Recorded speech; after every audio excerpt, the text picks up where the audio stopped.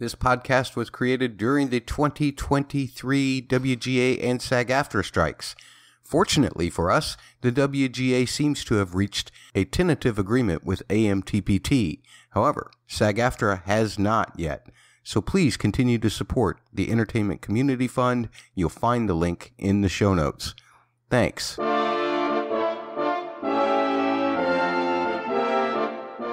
Morghese, the Queen of Andor, has issued the following proclamation. This podcast shall be discussing the most recent episode of Wheel of Time. If you have not seen that episode and do not wish to be spoiled, go witness the Dragon Reborn in the latest episode and then return. So it is written, so shall it be done.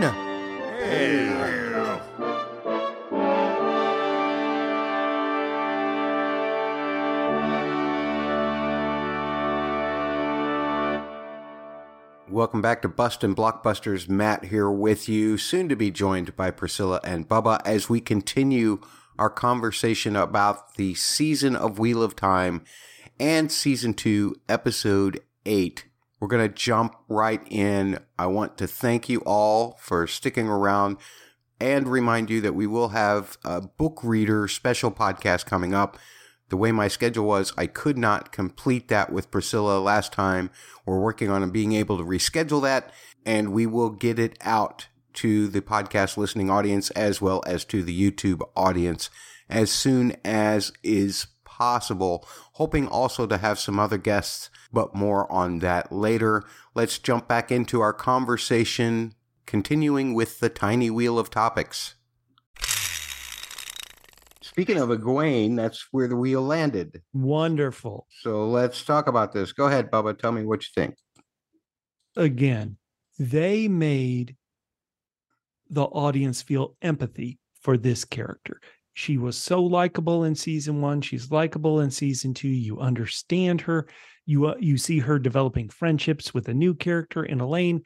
The audience cares about Egwene. And so what is emotional? What's going to rock the audience? Having a dog die that we spent a couple episodes with? No. Seeing Egwene, who we've come to care about in a horrific situation, and then her overcoming that situation, using her brains, using her strength to get revenge. Like, we don't in our lives want to kill another person. Let's hope that's true. But to see someone in an unjust situation like Egwene was, to see her overcome that obstacle and come out the other side victorious, it is wonderful. It is great. She is a great character. I called it Egwene Unchained. That's what we wanted. The show made us care and want her to be unchained.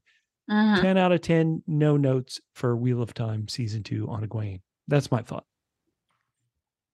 Go ahead, Priscilla. I know that this subject is a little bit touchy for you because there are a lot of issues that have occurred in this season that make this tough for you to talk about. So whatever you feel comfortable talking about is fine.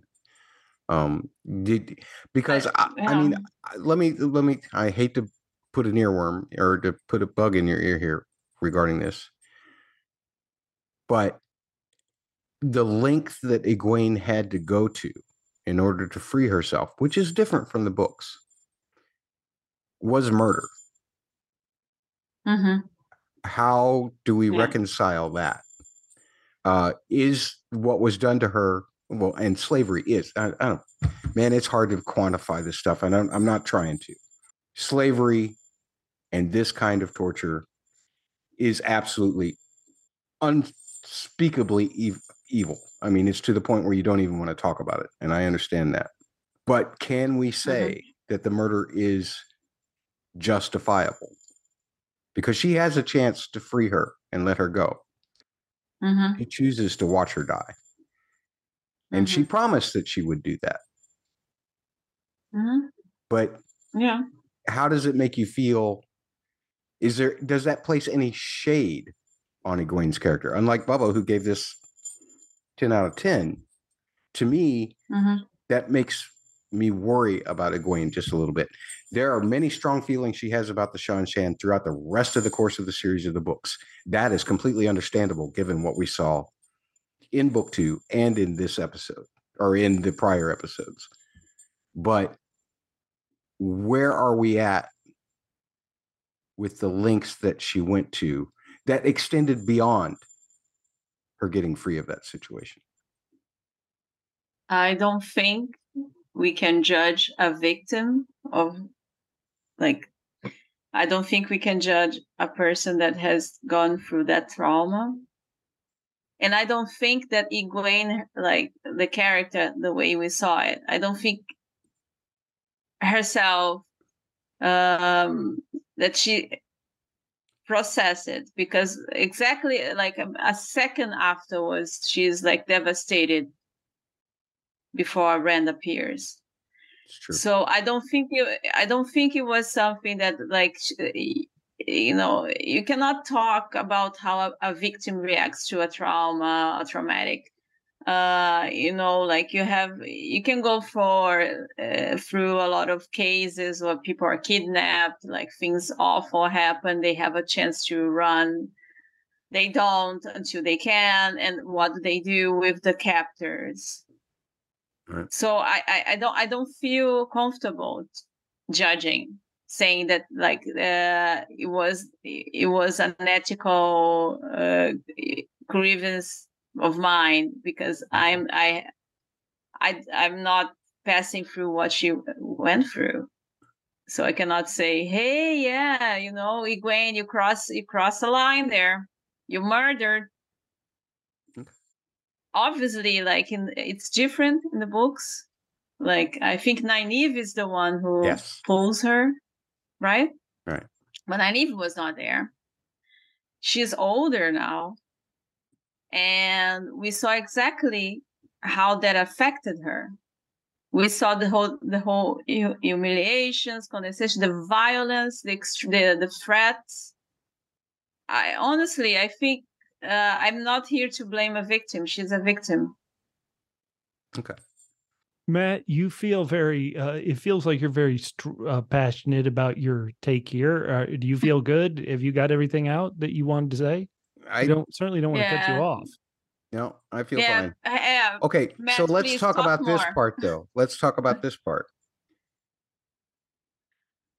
Obviously, we were seeing Egwene struggle with what she was doing to hold Ishamael off. Mm-hmm. And obviously, we know that she's a very powerful Aes Sedai among the ones that we have seen. But was it too much? Because, again, we did see her struggle, but we also saw just earlier in this season, Liandrin just take her out like that in the tower when she confronted her at the fire with the ring. No, so, like, why would a Forsaken have had that much trouble? I don't think that, like, every time we saw, like, Egwene tried to attack Liandrin, right? So it was an offensive weave. And Egwene tried to attack Ishamael. Egwene also tried to shield herself from Liandrin's attack and wasn't fast enough. Yeah, but then Ishamael didn't see her coming. And she was defending Rand. Ishamael totally saw her coming. Cares. She loves Rand. Where is the power of love? The love is the power that made her super strong. Yeah, and she's just holding. She's even apologized to Rand because she cannot hold anymore. And then Perrin comes in and helps, with the magic shield. So I understood, like, and okay. I mean, I'm just making points so that I can create some arguments. That's all I'm doing. I'm just trying to create some arguments. You're succeeding, Matt. Great job. I would say that if the issue is that people's power levels need to be almost where the story wants them to be. So at this point, I'm this powerful, but if I need to be captured, suddenly I'm less powerful. I get it. What I would say is at the end of last season, didn't she destroy a whole army of Trollocs and evil beings? Yeah, but that was the combined power of a whole bunch of channelers. I don't mind it. I understand where the story is going emotionally. So you're telling me I can just adjust I can just adjust the smoke monsters level in Lost to whatever level I want because the story needs it. Didn't they on Bubba, you're Lost? so And you loved evil. Lost, yes. In other words, that's what they did. But on what I'm Lost, saying and you is that's loved one that of those show. storytelling points that you're always against. Bubba is now talking about emotions and feelings. I don't understand, Bubba. I would say that it didn't come across as, wait a minute, how is this possible in the moment? Because Yeah.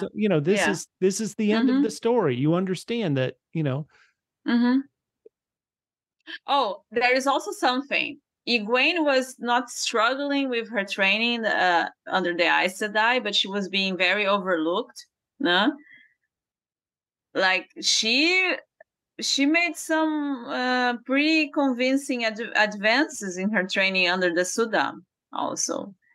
So it could be like a mixture of things, like her being more confident after facing off, her like the love that she felt for Rand. So I mean, I don't think it was that far-fetched. And she was just shielding it, and she was already losing it anyway when Perrin arrived. So it was just like, 30 seconds of shielding. So I don't know why people are making so much fuss about that. They just want to talk about it. She's defending her boy. Okay. When you get your boy there, you do things that, Lanfear gets the boy, she does things. Egwene gets the boy, she does things. Possibly Elaine gets the boy, she's already doing things for the boy. That boy is like very good. Everybody wants to. Well, it's a good thing that the wheel has already landed on Nynaeve and Elaine, so that we can talk about that real briefly. This was a very underserved story to me in this finale. And I think part of it is due to the fact that they needed to have Egwene liberate herself. And that's a big portion of Nynaeve's story at the end of book 2, is her and Elaine working together in order to help Egwene get away. So that kind of left them high and dry with what to do. But the thing that I didn't understand was how Nynaeve Bubba, did you get the sense that Nynaeve is having some kind of crisis of confidence? Because she isn't even being a very good wisdom at the time with Elaine, let alone being able to channel or anything. I mean, pushing that arrow through and then not cauterizing a wound, not cauterizing it, not doing anything that a wisdom would do. I thought that this storyline, all the Egwene, Elaine, and Nynaeve story, was great all season long. It felt like, and I agree with you, Matt, I agree with the showrunners, that if they decided Egwene needs to be her own hero, her own champion, I think that's exactly right. But then that does mean you have to have Nynaeve and Elaine capturing a Seanchan and entering that kind of world. It does have to pay off some way. Maybe they don't save Egwene. Maybe they are part of the team that helps defeat the Seanchan in a different way using this woman they collared. So instead, it felt like, okay, we're just going to stop this. And it's almost like, why are we pulling away Nynaeve's power? We're pulling her power away because in the most obvious, ridiculously foreshadowed shot of all, we need Rand and Elaine to meet cute and him look at this dreamy Elaine healing him. And so we're just going to come up with a reason for Nynaeve to be powerless. A bit like I feel like the way they did with Moraine and Lan about, well, we just need them to have something so these other stories can go the way they need it to. Once again, if you have Nynaeve and Elaine, do something with this Seanchan that they collared and help them, okay, we can't get to Egwene, but instead we do something to help the effort in a different way. To me, that's the way you do it. Instead, it came up with this, Nynaeve almost being so shocked by controlling the collar and controlling this Seanchan woman that she does, have PTSD or something. To me, it didn't work. If next season, maybe she's still dealing with the post-traumatic stress of collaring another person, maybe I'll forgive this. But it felt like after doing so great the whole season, this story didn't have the Egwene high that it should have, in my opinion. I mean, I could try to defend it, like saying that it does illustrate the point that Leandrin was trying to make, that it doesn't, like, Nynaeve has a block. It doesn't help that she is like the most powerful channeler if she has a block and if she cannot go under pressure. Like, she's not at this point, Nynaeve wouldn't survive if there was no for the plot needing her to survive in that time. But I have to say that it failed. This the ending of her arc. It didn't land because I didn't understand what was the point. You know, if the point was to show that she's because there is a scene where the Sudan, like the Sudan they captured that she colored, she dies, and then Nynaeve gets the backlash because they are linked together. So if the intention was to say, hey, Nynaeve cannot act because she's under the backlash of the breaking the link, and she's under stress, then she should be completely out. She should be completely out, like, and no, but she seemed to recover and she was there, and she didn't even try to do the wisdom. If the motivation was, we have just to delay them a little bit, so then Elaine can come and heal Rand. Nothing could have stopped Nynaeve from healing Elaine. She could heal Elaine. They could go like slowly there and arrive the last. And then Nynaeve is consoling Matt, and Elaine is healing Rand. It could have happened. Like, they could have made it. See, but they didn't know what they were doing. I don't think they knew what the motivation was, except to say, hey, Nynaeve cannot work under stress. Yeah. So, and we saw her working under stress several times before. So the other thing that happened with that Suldam was it allowed an out for Egwene to be able to watch Rhenna die and not die herself. Because the Suldam got shot in the neck and died. Nynaeve didn't. This way you can have Egwene kill Rhenna and Egwene not die. Yeah, I didn't. They reinforce each other. That. I'm not saying that it goes against what the dialogue said all season long, but maybe you can say, well, maybe the Suldam don't really know that because I haven't really tried it, although I kind of doubt that. So, but I'm just saying that because they reinforce each other in the same episode, you don't question that. Yeah. I don't know. Like, for the show canon, they are all Taviran, right? The 5. All 5 are Taviran, yeah. Yeah, so is that at play too? I don't know. Could be. I agree. Yeah, because like the way Nynaeve reacts is like she's dying, but she doesn't. No, she has this backlash, and I don't know. And Egwene is like she's controlling the backlash. We saw her struggling when Rhenna is dying. So I don't know. Yeah. Gray area. Much like these videos. Very gray. Right. Filled with gray. Okay. Anything else on that? I mean, come on. Elaine didn't even introduce herself as the daughter heir to Andor. She just said, no. She said, who are you? And she said, Elaine. Yeah. Okay, let me try to predict. Reckless speculation. Reckless speculation. So obviously it's Rand. Right. It's obviously Rand is going to fall with Elaine, probably because Egwene has been so changed by what she went through that she's certainly not going to be in a place for a relationship. He's kind of gone through a big change too, being officially announced as the dragon. So, you know, he and Egwene's relationship will kind of continue to be fall apart, and Elaine will be Rand's new girlfriend. It feels like all 3 of these characters need to go back to the tower and, for lack of a better word, complete their training. Even though Nynaeve is an official Aes Sedai, it feels like next season They should all start back at the tower saying, okay, we had these issues. We gotta become even more powerful. And what's funny is it felt like Ishmael, the fact that we found out that Ishmael was kind of friends with the original dragon, in that, they kind of started fighting and they turned to the dark. It really feels like, well, okay, some of these characters who are Rand's friends have to turn to the dark.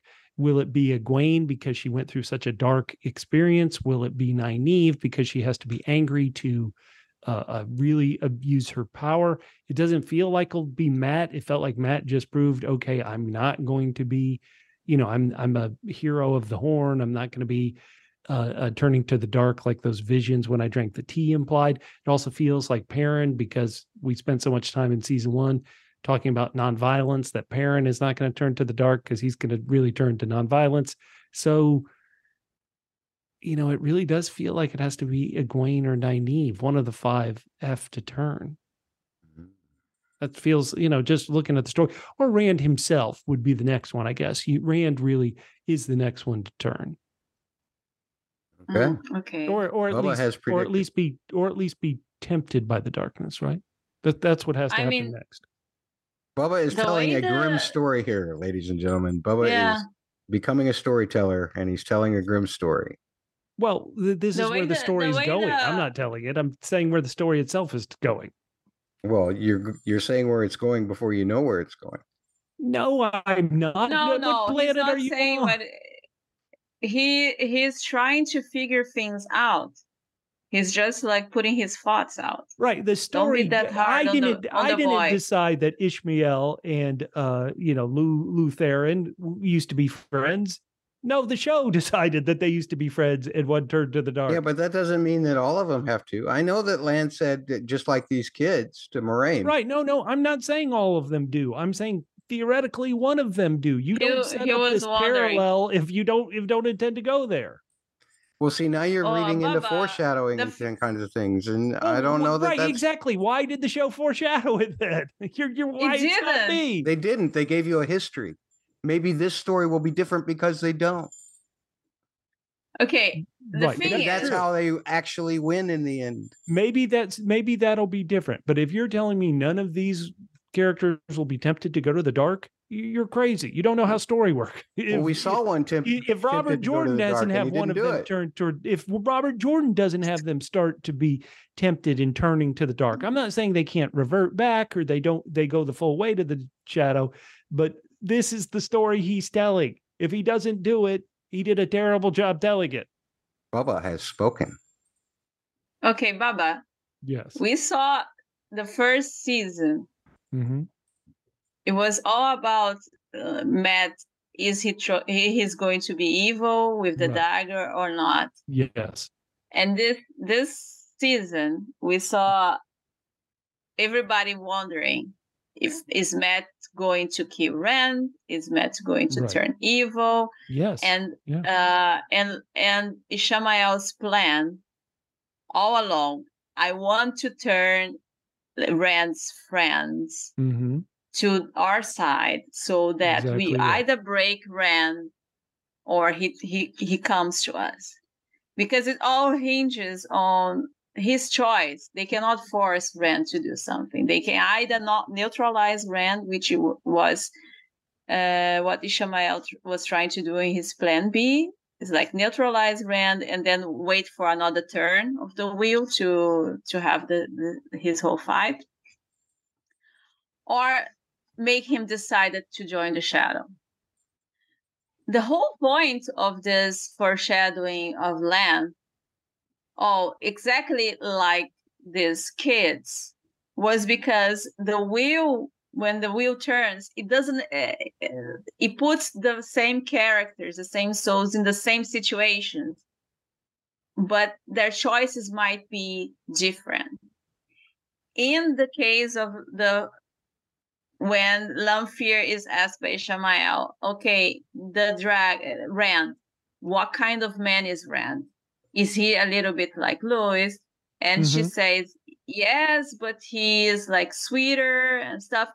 he is nothing like Louis. He's not manipulative. He's just a sweet kid with nice friends. And that's the point of this this turn of the wheel. They are friends. So they are choosing each other and at that period. And this was something that the original dragon could not have. So Ishamael turned, Lamphere turned. That's the story that the show is telling. Oh, they were friends, but they got against each other at some point. And will the kids will be the same with the kids? And it's already like, no. The 5 of them are together at the end. Yeah, well, I think that whole line about them, I think the whole line about about the kids being friends, like Lamphere and Ishmael and Lews Therin, was simply to put tension in the episode. I don't think it has any long stemming ramifications whatsoever.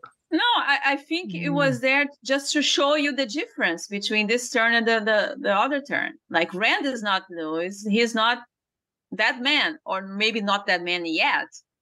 So the choices are already made and they're already there. And like he's someone that has a lot of help. Like Lamphere spent the whole season helping him behind the scenes, and he has friends, and this is something that you don't get like from the conversations with Lamphere and Ishamael. They are all like friends that stab each other in the back.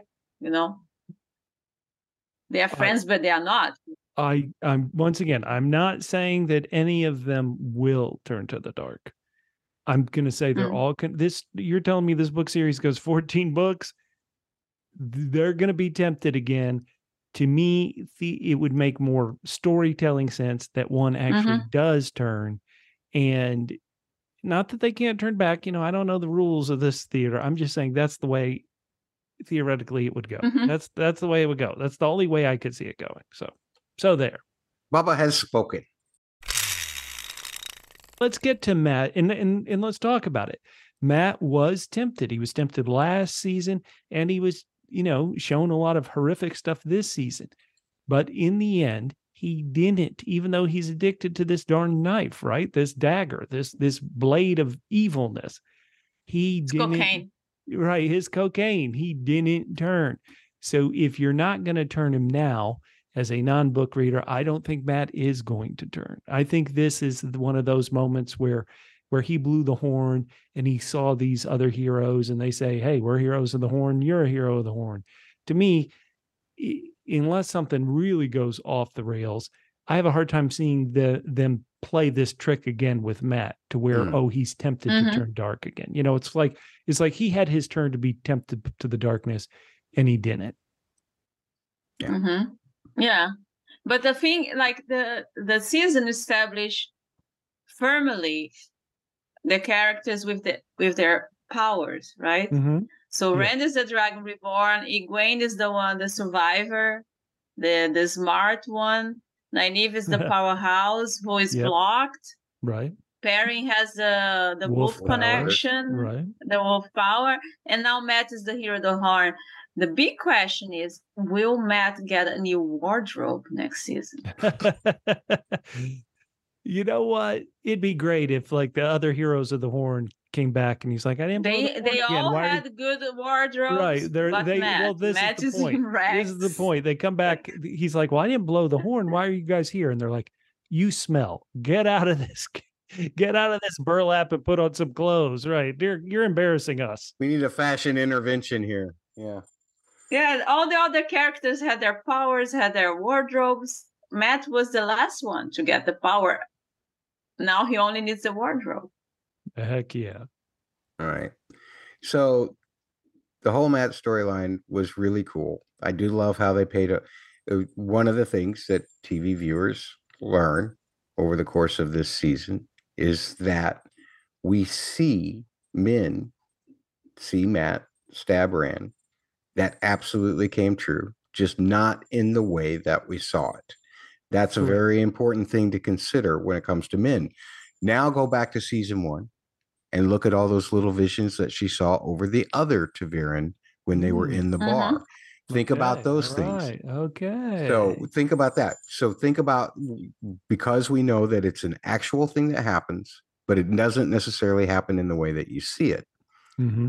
I'm not going to tell you what any of those things mean, even though I think I recognized several of them and what they meant at the time. Can you tell me? I want to be in the book spoiled. reader section, I can. Okay. But I want TV only people to go back, now that we understand the way that the rules work for Mint's Visions, to go back to that scene in the bar in Faldara and figure out what it is that you think you see. Some of it may not be too apparent unless you're a book reader, but some of it might. So I just want to encourage you all to do that. Man, if you're Min, you got to feel terrible. You're like, boy, my visions really are, they're only so helpful. Why do you think she wanted to get rid of them? Say that again. These don't help me at all. Yeah. It's like actually, give me what the next dice roll specifically will be. Yes, please. Or tell me how much this guy's going to tip me so I know whether to really actually serve him or not. Those kinds of things would be very helpful to Min. But instead, she just wants to get rid of them. And we had to just get rid of her for this finale, which totally made me mad. But back to Rand. All of these heroes of the Horn, I believe that I saw one. Some of them didn't say a word, and they won't. You may or may not see them again.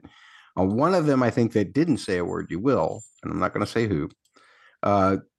One of them was somebody that we've already heard talked about in this show a lot, and that was the big guy who said we fought side by side. Ladies and gentlemen, here's Arthur Hawkwing, baby. That's the guy that we heard in season 1 made the Aes Sedai start to take those oaths. Wow. That conversation between Egwene and Moraine back in season 1. Oh. Wow. And he's the ancestor of the evil slavers, right? What's that? He's the ancestor of the evil slavers too. I believe that the Shan have mentioned Arthur Hawkwing themselves. Wow. Yeah. Okay. Wow. So you're putting together. Now put this together, though. This is a hero of the Horn, yet he's spawned a culture that uses channelers like slaves. He's also been the guy that put restrictions on the Aes Sedai. Kind of a weird conflict of interest there, isn't it? He's a weird one, yeah. Just thought I'd point that out. Keep pointing stuff like that out. That's great. Matt. One time, Matt, point it out. And the other one's name starts with a B. That's all I'll say. Ooh, okay. Not that B. A different kind of B. A BR. Not a book reader. But that's, Matt, you cut me off before I could say it. Okay. I like the way the Horn looked. It's not quite the way I imagined it in the books. There's a chapter emblem of it in all of the books. I loved the spear, the way that he created it, even though I'll have some concerns about that in book reader section. And I kind of mentioned them a little bit earlier with foxes and snakes. The other thing that I really enjoyed was seeing that skill. And now, evidently, as somebody who has erected the Heroes of the Horn, he's suddenly speaking in the old tongue like it's nobody's business. And what he said, and this is very interesting because, Bubba, I think I've told you about his thing with luck before, even though it hasn't really, he's had his we've seen him have a time or two with dice in the show. But Dovai Ande Satoya Saigain, which, sorry, folks, to book readers, I absolutely apologize for the way I pronounce that. But it translates, according to Decider.com, translates to, it's time to roll the dice. Oh, okay. Well, that's cool. Yeah. So this guy's fluent in that. So he's got, how long will he retain his memories after the Heroes of the Horn are gone? That's something that's interesting. Forever. So until he returns among their numbers where he has to be called by a horn again. he's the only one who can blow the horn, right? I don't know. Right now. I don't know how the rules on that one work either, to be perfectly honest, No, but especially for the television show. in the books, he's the only Well, one. That's what I'm saying. I don't know how the television show is going to treat it. I don't think they are going to change it. They are making the horn his power. Well, she also took Right? back the horn. Remember the gal next to Arthur Hawkwing on the other side? Well, she took it back and put it away. When he needs it, the horn will immediately and magically appear to him. Okay. Well, just like a perfectly lengthed and shaped rod and some stripping that he could use to make a spear magically appeared. No, clouds are going to part, and like the god's hand will just go. No. A big hand comes out of the clouds and says, "You need this horn, baby." No, I love the making of the spear too. I thought that was great. I thought the music for that was great too. I thought it kind of gave you that bouncy Matt back when he was at his lowest point. Very clever of Matt to create that spear. Any other thoughts on Matt? Yeah. He did something. I love it. Thank God. He did something. I love it. He didn't just stare at people walking into the ways. No. He didn't just let a single tear down. He wasn't locked in a cell. Didn't share a drink right. with the men. Right. He didn't watch Rand walk away thinking that, that was going to be, that he was going to go help him and didn't do anything. Finally, Matt gets some redemption. He did manage to fire off a good one-liner to Ishmael in one episode, but I don't remember what that line was now. Is this a sex thing or something like that? It was funny. Yeah. That was that was very much a Matt thing. But yeah, I loved all of the Matt storyline. Even though, again, we can talk more about it in book section. There's your favorite character, Rand, the most important character. How could you forget him, Matt? Shameful. I mean, we love Rand. I'm just so disappointed in Rafe. No, he did absolutely nothing this season to make me hate Rand, except for the fact that he's already flirting with a new girl right in front of his girlfriend. That's not cool, man.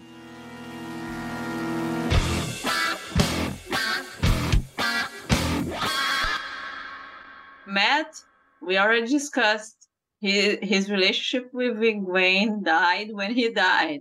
He ghosted. I've been caught in my own stuff. Yeah. He ghosted, yeah. Egwene is no. Well, Egwene even thought he was like a ghost when he what do you think about her. Rand being proclaimed Kara Khan by Avienda? If you recall, she said she was seeking that. That's what she told Perrin. The whole reason they'd come over, they were seeking the Kara Khan. I will tell you, Kara Khan translates into Chief of Chiefs, or Chief of all Chiefs, I believe, in the Aiel language, or the Old Tongue, basically. So she's looking for the Aiel #1 commando. She's going to endorse Rand to be president. Of the Aiel waste. Aiel. And he was born Aiel, so it all makes sense. Perfect. All right. Now how she got that from a dragon flying around, a flamed dragon, I'm not quite sure. I think you see a giant flame dragon. Come on. You see a giant flaming dragon, it doesn't matter anything. You just say, okay, that's it. The interesting thing is that Chief of Chiefs. As a book reader, there are Aiel prophecies about the Kara Khan, and they are very similar to what we call the Corinthian cycle, which are prophecies about the dragon, one of which was, banner in the sky and fire that we heard all this season. So maybe there was enough of a similarity there that she would instantly recognize. That I can grant the showrunners. Otherwise, I was kind of like, boy, Avienda's jumping to conclusions. It's 10 times better than the Harry Potter. He gets like this stupid scar on his The lightning scar forehead. Is the best disfigurement ridiculous. in the history of literature. It's like, oh no. Was it was it Rand's right hand or left hand that got the scar? I can't remember. It was his left. It was his right? left. Yeah, Okay. it was his left hand. Oh, And that's because I didn't catch it the first time. I had to actually go back and rewatch it. But there's a heron mark actually on the blade, and I thought, well, his hand is above where the heron mark on the handle would be. But in actuality, there is a heron mark on the blade itself, and he actually was holding on to the blade, not the handle, and that's why, of course, it was hot and it burned. I guess burned it into him. So there's also a prophecy about him being branded. So there's something to that. You can use that to hate him. He destroyed because he doesn't know how to hold a sword. Yeah.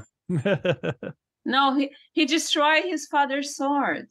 It was like, it's not even his. Well, it's his father's.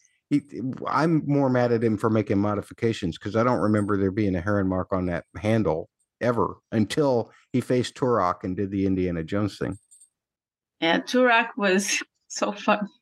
That was hilarious. I loved that moment. I mean, I know it's been done, and yes, it was obviously a direct homage to the Indiana Jones shooting the two swordsmen, but it was fantastic. That was just the moment of levity that I needed. What I didn't know, though, is Rand has really gotten control of his power. I was so worried about how they weren't training him, sword training, and now they have an opportunity to do it over the next season. But yeah, because I was waiting for this moment, guys. I was waiting for him and Turok to have this big fight. And in the books, he's getting training from Lan at the beginning of the book. There's been time that has passed between the events of the end of the book and the events of the beginning of the book, and he's been getting Heron Mark sword training. And instead, he just, in the show, he just gets like a story or two from Errol on a couple of demonstrations. And he's obviously had brought his sword back in and been trained before. But I'm sitting there thinking with Turok, I'm like, oh, this is going to be bad. This is going to either look bad story-wise because he wouldn't have been able to practice any of this stuff, or, and he's just going to be too good for how he should be, you know, or that's what I was thinking it was going to be. And then it turned out just do that. And it's like, I can take Rand being the Dragon Reborn, actually being a little overpowered as a one power user, as opposed to doing what could have been if it was taken from the books. Bubba doesn't care. So, well, no. What do you want me to say? I said the first episode this guy had appeared in. I was like, why don't we just kill him and get him out of the way? Baba agreed with everything you said. Yes, you should be happy. Reckless speculation. Reckless speculation. All right, let me make some predictions. So he's the only reason why this Logain character must be in the show. He hasn't done much, but he's got to train Rand. So at a certain point, let's get them together so Rand can get trained in the one power and become good. At a certain point, or they are going to fall in love. You know, listeners, I didn't make that poor joke. Rand and Logain? Hey, it's a free Westerlands. They can do whatever they want. You know, I'm not saying that I'm against it. I'm just saying that's not going to happen. So let's move on. I'm sorry. I just been reading fan fiction, and there are like some strange pairings about. Yeah. Have you been reading it, or have you been writing it? No, I have been reading it. There is like Matt and Rand are very like love. Oh, I've seen couple, some of those. Apparently. Yeah. Okay. Let me continue saying where the story should go based on everything they've done so far. No. So the next want to thing talk about fanfiction. He's going to be trained. He's going to be trained, and obviously he's going to have some flirty time with Elaine. Maybe if the Aiel are claiming he's the chief of chiefs, maybe he has some flirty time with them too. But the point is, if you're the dragon, the whole reason why you exist is to defeat the Dark One. So at a certain point, probably season 3, he's got to train so he can become good. Then season 4 or 5, he goes and fights this Dark One. And while he's training, he's going to have to be battling all these Forsaken that have been released. That's season 3. There you go. Okay. Wow, I think you got it. Got it. Yeah. Up next is my musical analysis. And that is, I'm sorry, Priscilla, did you have anything else to say about Rand? My bad. I'm completely sorry. Nothing. Rand has been, I already said, I have nothing against Rand. Look. On the contrary, I think he's very sympathetic this season. I agree. And reasonable. Except for the fact that he's got Egwene as a girlfriend. He also has land fear. And now he's flirting with Elaine. Isn't one enough, Rand? Wish fulfillment. That's what it was in the He's book. a dragon. He can do whatever he wants. So, this is the point where I say, well, if they had him aged down, that would be better for this situation, because he doesn't have any idea of what his emotions actually are. But this is driving me a little. I don't think he still has. He doesn't have anything. He loved Celine at some point. Yeah, he felt a connection with her. I'm not sure it was love, but he said he told her he loved her. Yeah, come on. Yeah, he is a 14-year-old character trapped in a 20-year-old actor. All right, my musical analysis this time around. Well, I know I've talked about Egwene a lot, but we have to, because there was that scene with Rina, and that portrayal of that theme during that time told me the reason why I went all out when we were talking about Egwene, because the theme basically just fell apart as it went along. So that was wonderful. Also, a couple of themes that we hadn't really talked about this season. Skip ahead about 8 minutes if you're not into the music reborn. One of the more interesting facets of music is the fact that there's relationships between all of the notes as they pertain into the scale, specifically by thirds. When we hear thirds, meaning notes that kind of go every other one, if you were in a scale, it's a step of 1, 2, 3. That's what a lot of our harmony is based on. Lauren does interesting things both harmonically and melodically, in terms of keeping the melodic shape but moving it by thirds in order to create different kinds of feelings. And nothing was more illustrative of that in this episode than the version of Egwene's theme that we heard while she was avenging herself with Rina. Normally, Egwene's melody actually sits in a minor type of key, and so it sounds kind of like this.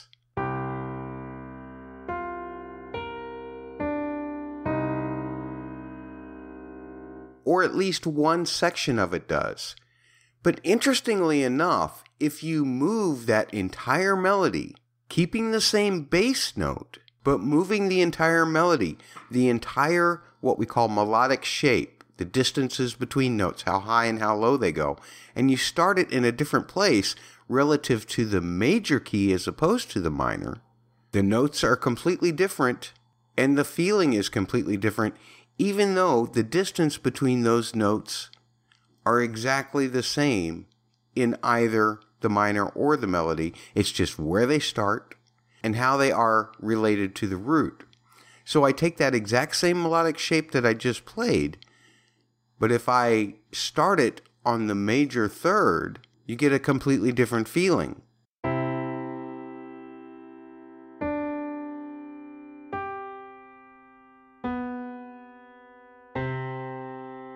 That feels resolved, right? And this was the moment where Egwene had essentially become victorious over Rina.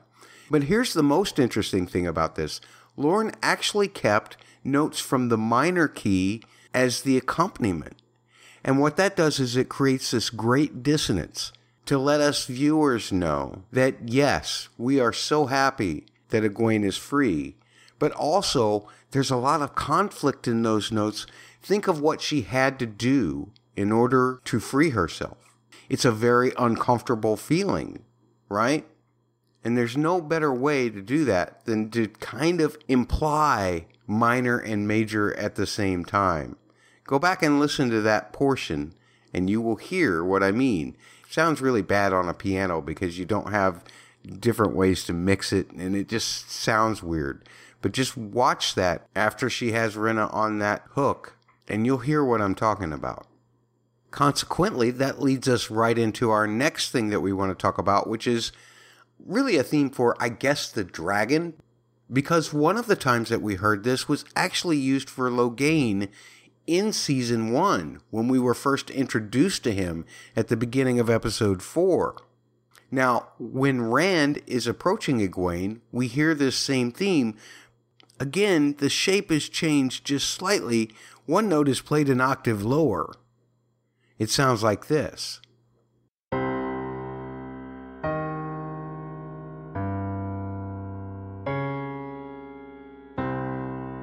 So that third note is actually being played an octave lower. And what that does is it creates a slightly different feel. We see what Egwene is going through, and as Rand approaches her. And that kind of gives it everything just a little bit more of a tense feeling, as opposed to the way that the theme is normally presented, where that note is actually the highest note that the melody gets to, the third note, like this.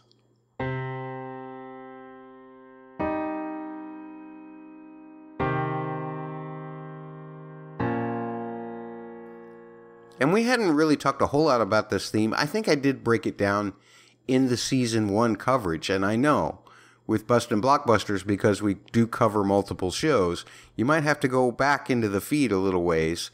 If you're on the YouTube, all of the Wheel of Time is placed on a single playlist, and you can find it back that way. But we have heard this theme in a lot of scenes with Rand this season, and we heard it some, like I said, in Season 1 as well.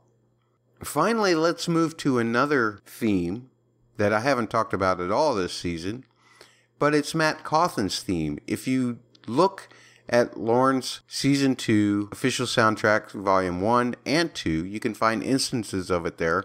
One, in Volume 1, is simply called Matt Cauthen. And that version is a little bit more bouncy than the version that we heard in this finale episode. By bouncy, I mean the tempo is a little faster, and the meter is different. The original version of the theme is actually in 3/4, as opposed to the 4-count version that we got in this episode. The original version sounds kind of like this.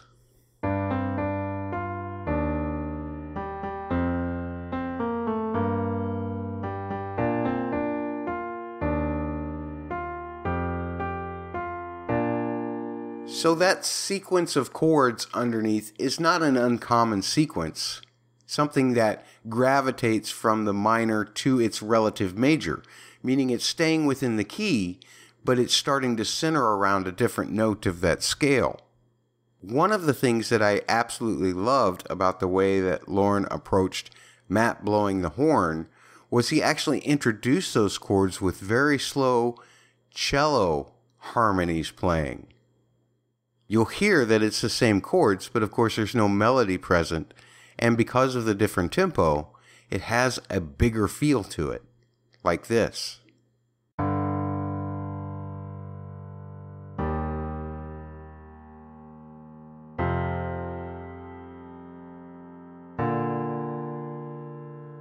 Incidentally, if you want to check out this cut on his Volume 2 official soundtrack for Season 2, you can find it under the title, The Horn of Valere. Fancy that. But the melody is much more drawn out, and some harmony is applied by thirds. But there's also a difference in the chord underneath between what you heard me play the original section, and instead what we call a substitute chord is put in. And just as Egwene's melody moved by a third changes the way that it feels against the root, similarly, moving the root against the same melody can do the same thing, and moving it by a third changes the context. In the original version, we had what we would call a flat 6 chord. But in this version, we get a minor 4 chord.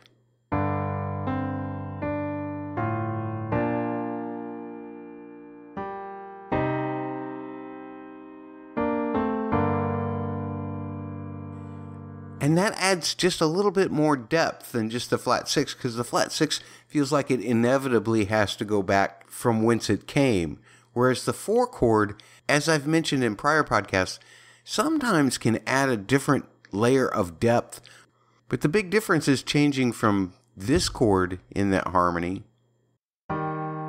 to this chord in that harmony. And that can make all the difference in the world. The functionality of those chords is essentially actually the same, but it's where the root is and the fact that they're a third away from each other, those 2 different harmonies. That's what makes the difference in the way we feel. And that's all I have for this musical analysis. Let's get back to talking about the episode and the season. What's worse?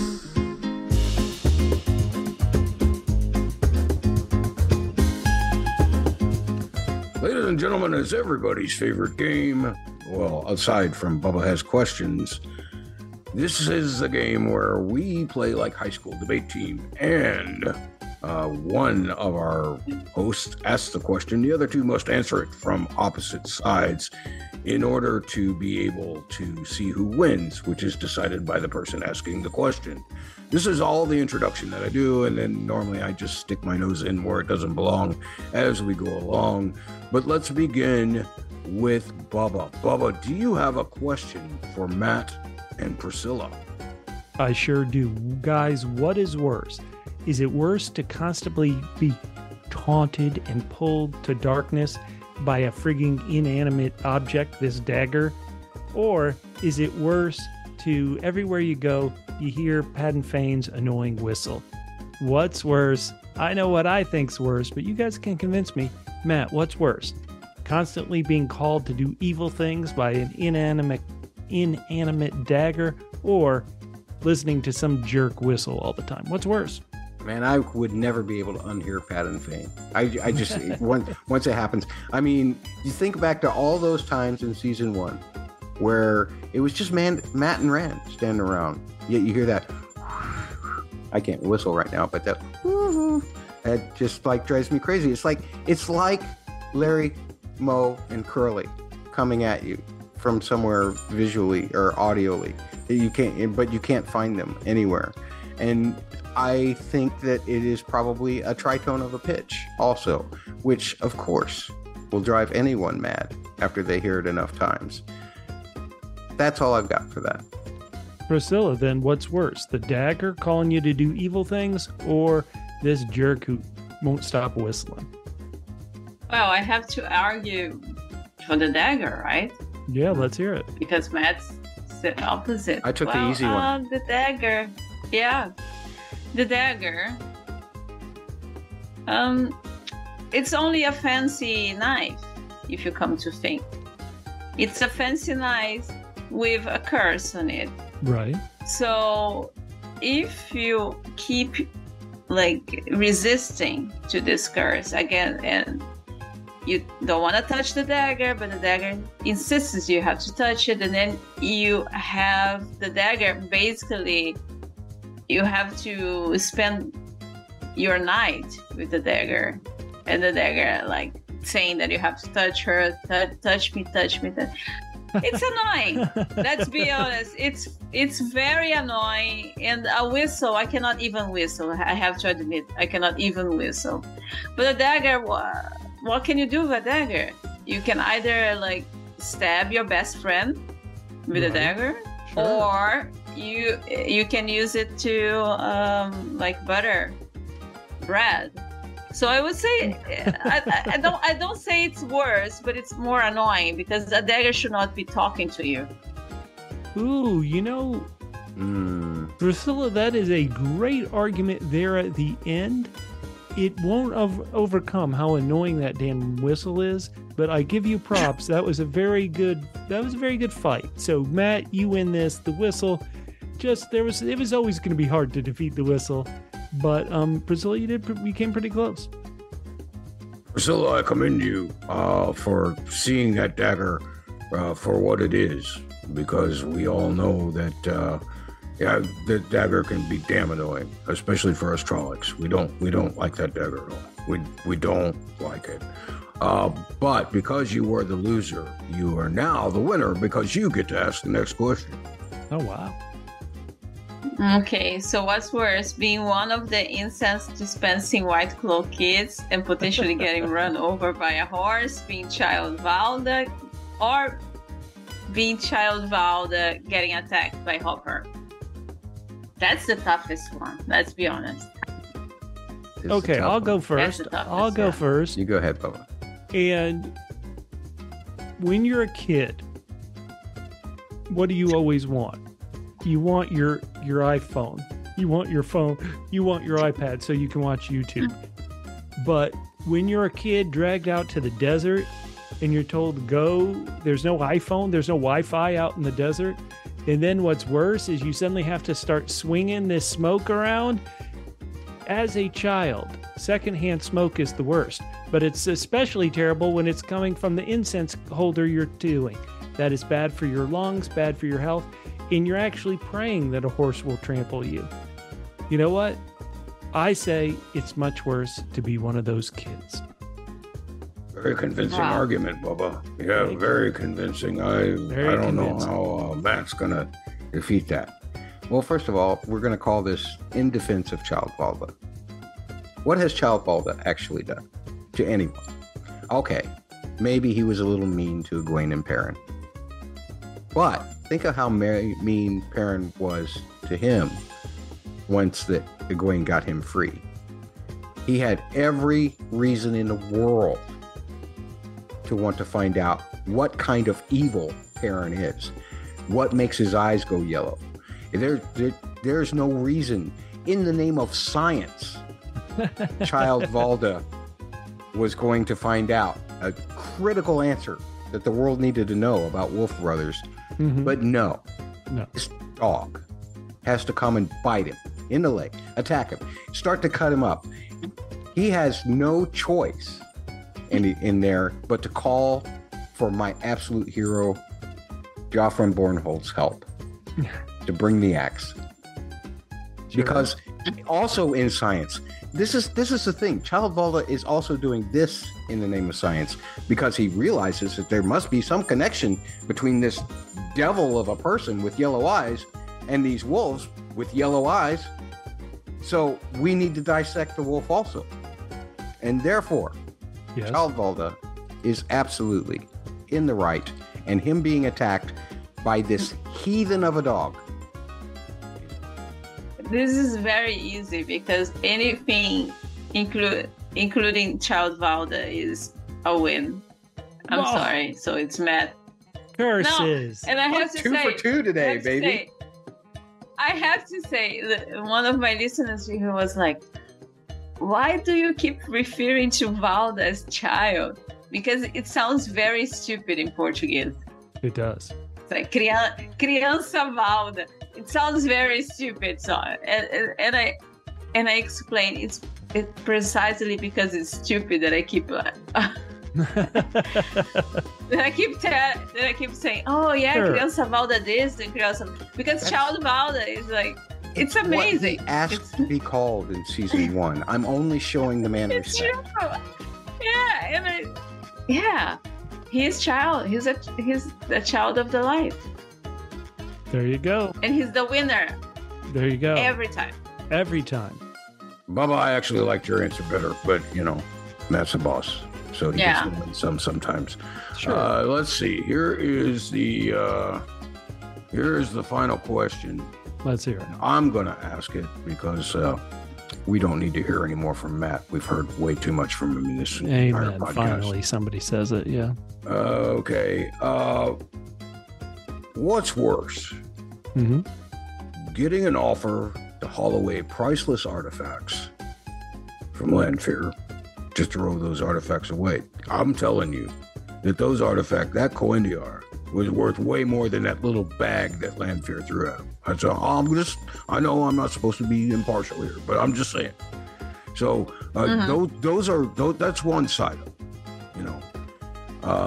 The other thing is getting swindled for a poem by some Aes Sedai, which is absolutely atrocious and stupid. Baildomon, how the heck could you? I mean, how could you be so stupid, Baildomon? Who's going to argue which side? I'll go first and say that the two options here are you're being swindled by Lanfear to throw these priceless artifacts in the ocean, and she's not giving you enough money, or you're being swindled by Moraine to, get this information and then get nothing for the poem.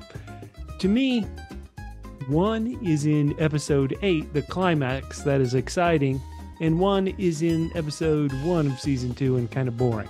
So therefore, I'm going with episode 8. One, you at least get to deal with Lanfear.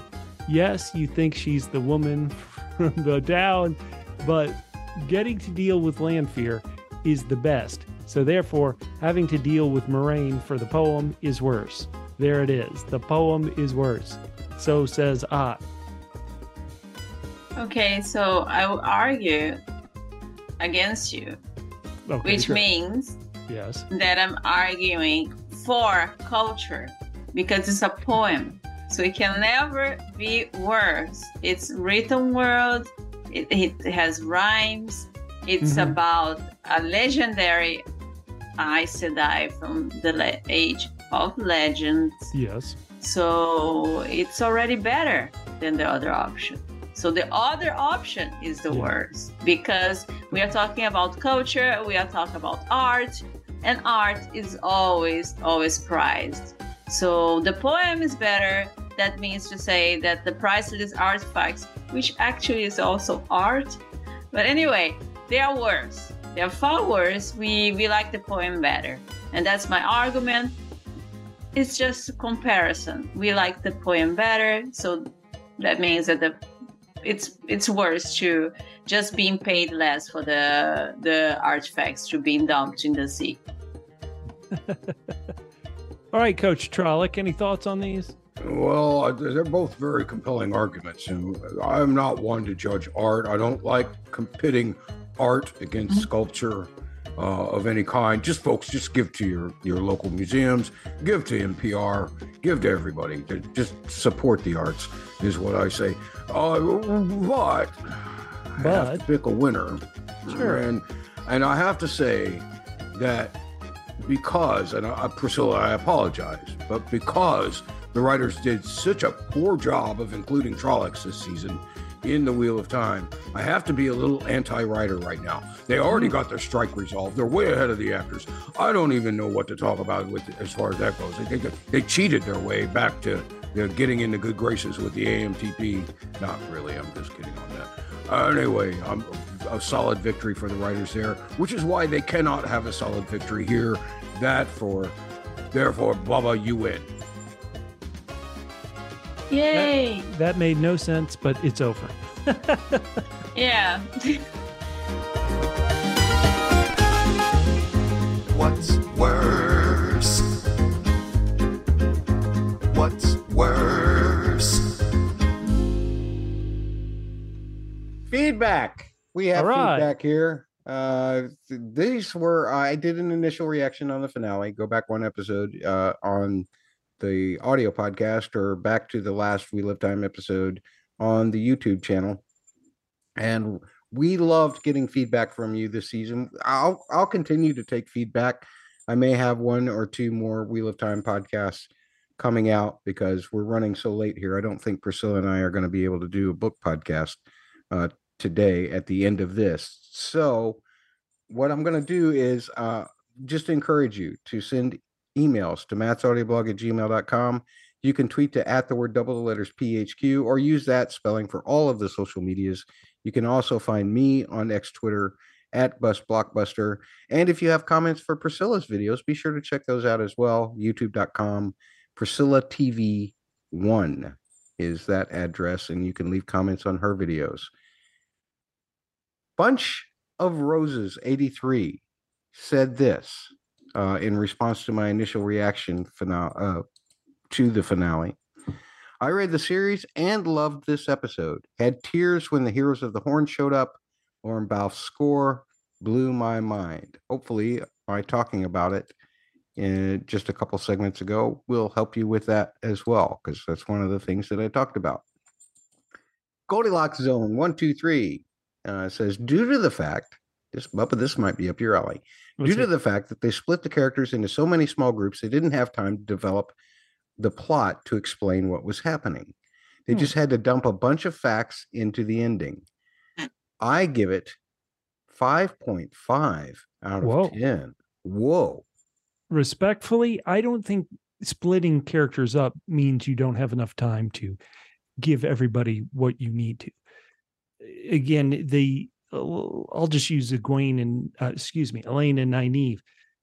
They get hit with an arrow and then they kind of lay there. And admittedly, we have like 3 scenes of them laying in the street injured, and those 3 scenes altogether may add up at the most of 4 minutes, right? But I still think in 4 minutes you can have them accomplish a goal, something, rather than just, oh wait, we're frozen, what can we do? So I'm sad that this person didn't enjoy it as much as I did. I think that's a perfectly reasonable response, but I also don't think that, okay, hey, just because we took this, we split them up, we couldn't get much accomplished. I just don't agree with that. Yeah, I would tell you, Goldilocks Zone 1, 2, 3, get ready for a hell of a ride. With characters being apart from each other. That's all I'm going to say without being too spoilery. I hope you come back. Hope you enjoyed it, though. Episode 7, Quark's Bar, 3265. Love Quark's Bar. It's my favorite place on Deep Space Nine. That's where I would hang out. Love this. Says, always look forward to your takes week to week. That eye to the world, to the eye of the world we will go. Christmas ditty from season 1 still sings in my ears 2 years later. Bubba, did you ever even listen to that? Did you ever listen to that podcast? I know you don't like to listen to too many things that you record on. Yeah, I did not. I'm sorry. Yeah, so you're missing out. Priscilla, you probably heard it. To the eye of the world we will go. My little Christmas ditty. Yeah. Yeah. To the eye of the world, we will go.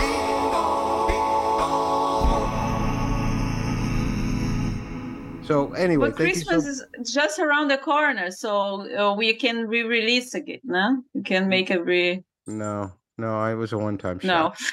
No, it's too close to another Christmas song, so I'm worried about royalty things. It's not like the Mariah Carey thing every year coming back. Okay. Yeah, I can't have a comeback with that one, unfortunately. Okay. But thank you very much for the nice comment, Quark's Bar. Yes. Bubba, why don't you help us here with what Silver Scale had to say about our NBR Pod Season 2, Episode 7? Excellent.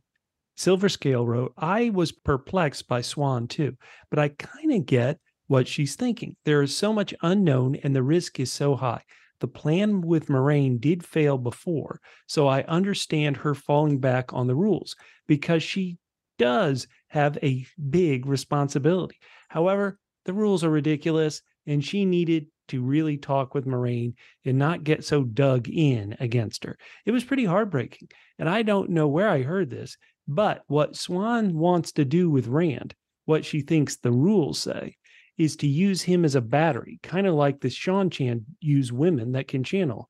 It's wrong. So I'm glad that wasn't her go-to before she felt backed into a corner. It's still wrong, but I'm glad it wasn't her first choice. The rest was good. I love Lan. Oh my God. Okay, Silver Scale, you and I'm glad you love Lan. I couldn't get it. Silver Scale wrote, I love Lan, and I'm glad Moraine finally let him help her. He figured it out right away. Rand was less annoying this episode. Matt, did you write this? You and Silver Scale are one and the same here. Yeah. Rand was less annoying this episode. I'm ready to be done with the Egwene Damane story.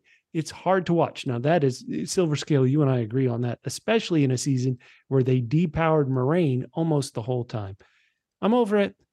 Let's free her and let's go. Well, I love that feedback, even if I didn't see it that way, but I love that you saw it that way. And it seems like you really enjoyed the Lan storyline. So great work, Silver Scale. And Simply Sierra, 9035, just made this comment. I think we were talking about the Aiel War and what was called the Aiel War. You were asking about when the Dragon Reborn, what caused that war to start and what caused it to end. I did, yeah. So they actually put this in the correct perspective from a book reader standpoint, but I don't think it's a spoiler to say that the war wasn't a war at all. They went to kill one guy, and Right. after that they left. And Bubba, have you put it together who that one guy was? I'm pretty sure he was the father, or he was related to Moraine. He was from her family. I forget if it was her father or the uncle. Yeah. Uncle. Okay, uncle. Sorry. Yeah, uncle. All right. Thank you for putting that in perspective. Simply Sierra. And on X Twitter, we got a tweet from one of our double L's, Bubba. Loyal listener Camille, what'd she say? She said she couldn't get past episode 1 of the new season. Oh, that's too bad. I understand it, even though I thought episode 1. I do understand that episode 1 of season 2, it did suddenly throw you to not a lot of new places, but I wasn't kidding. I point out things that I didn't like, but I want to go back, many hours ago to when I said season 2 was such an improvement on season 1, and it was worthwhile. And if somehow you can get past the kind of, okay, this is where everybody is now set up part of it, I think season 2, anybody would enjoy. That's at Harley Camille on X Twitter. Has always contributed great feedback for a multitude of shows covered by Double P Media. And we got some feedback in terms of polls as well. We did ask for people to rate the season 2 finale, and the final votes are all in. 69.2% of you loved it so much. Wow. And another 26.9% of you thought it was pretty darn good. So that only leaves less than 4% of the group of people who thought it was just okay. Nobody thought it was not very good. So love that. That's very positive. Yeah. Very positive. Keep positive. Yeah, positivity is very important, people. Absolutely. And another poll, because I couldn't figure out I bailed on making a judgment on our last What's Worse with Priscilla and Bubba in the 7th episode. I decided to put it on the poll and let the people decide. Bubba, you won overwhelmingly by saying that the worst was Land showing up for your story at all. 87.5% thought that was the case, as opposed to not having Gildan Red. Yes, love it. Voters got both polls correct. Great job. And that's going to do it for this time around with Bustin' Blockbusters podcast. Poor Priscilla, she took a couple of knocks this week in the What's Worse stuff. I'm sorry, Priscilla, but you know what's not worse? It's fine. With terrible segues, what's not worse is watching your videos where you cover the Wheel of Time and other shows as well. So tell people how they can find you and communicate with you. And are you going to be appearing on anybody else's podcast pretty soon? You can find me on YouTube, and only on YouTube. Now, maybe you can find me also on Tumblr, which is a social network that only people of a high intellect use. I don't know. Tumblr is a weird thing. It got and a certain age.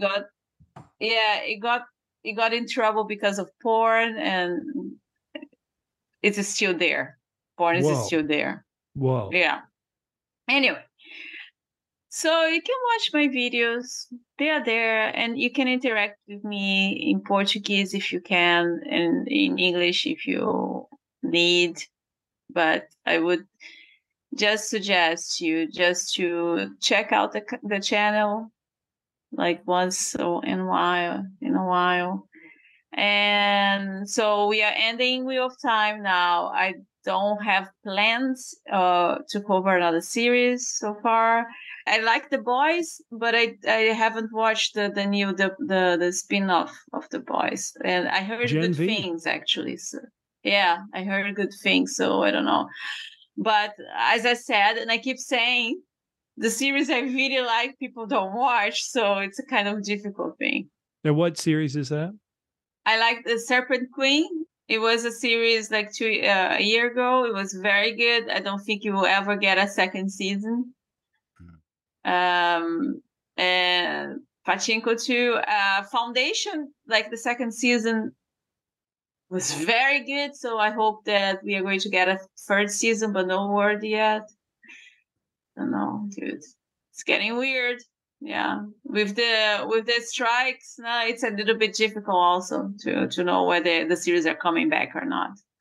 Bubba. Bubba, people can find you at Fit and Trim on Twitter, correct? They can. And if you want to talk Wheel of Time in a non-book reader fashion, talk to me. I am very excited about this show and can't wait the 2-year wait for season 3. 3. It's third season. 3 years this time. Oh, I'm kidding. So you can find us, of course, at Bust Blockbuster. We want you to check out the YouTube. Please hit the like, subscribe button. Bubba's going to be covering lots of other stuff. We're covering The Crown pretty soon on podcast Lilibit as well, if you want to subscribe to that audio feed, or you will find those videos on the Double P Media YouTube at youtube.com/c/the word double, the letter P, the word media, or you can just reach out to at the word double, the letters PHQ, wherever you tend to stomp around on social media, because Bubba's everywhere. He's like the all-knowing, all-seeing, all-sending Bubba. See ya.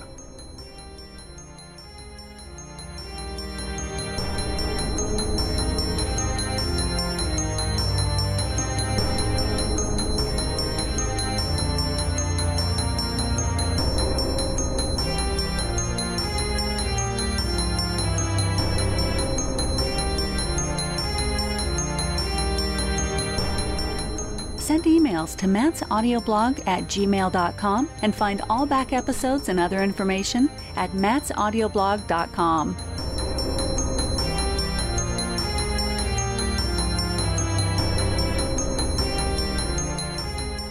Part of Double P Media, doublepmedia.com.